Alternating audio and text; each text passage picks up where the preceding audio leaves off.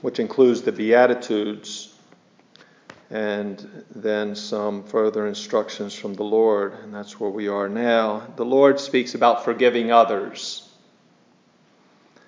and tolerating evil without ever consenting to it or doing it.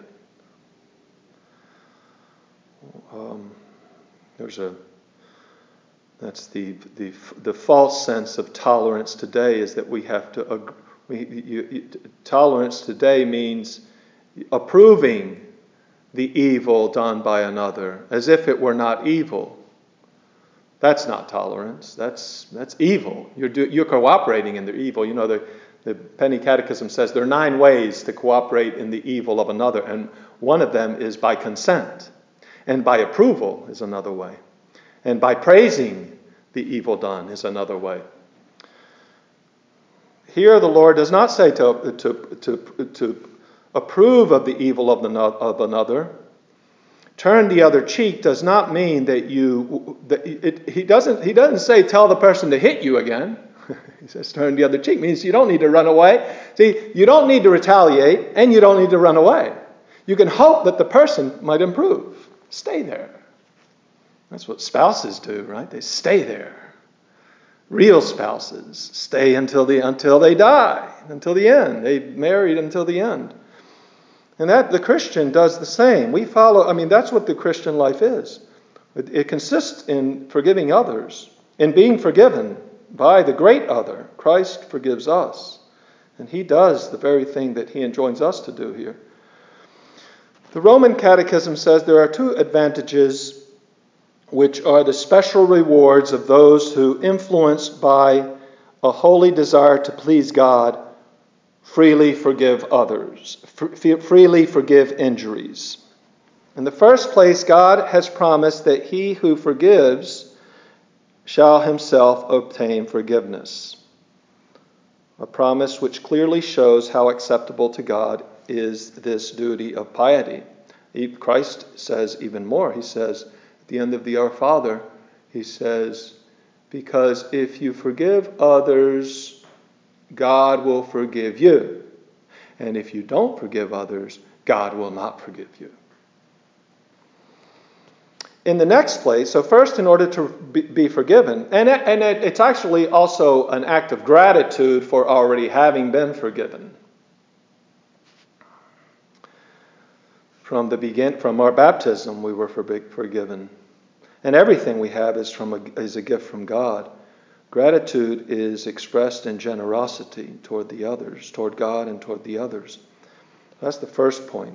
We forgive because we need forgiveness, and we have obtained much forgiveness. As we say in the Our Father, forgive us our trespasses as we forgive those who trespass against us. In the next place, the Catechism continues, the forgiveness of injuries ennobles and perfects our nature. You become better when you forgive. By helping the others to become better. By hoping that they might become better. You become like God. For by it, man is in some degree made like God. The Catechism says, I just said it. Who makes his sun to shine on the good and the bad, and he reigns upon the just and the unjust. You become like God.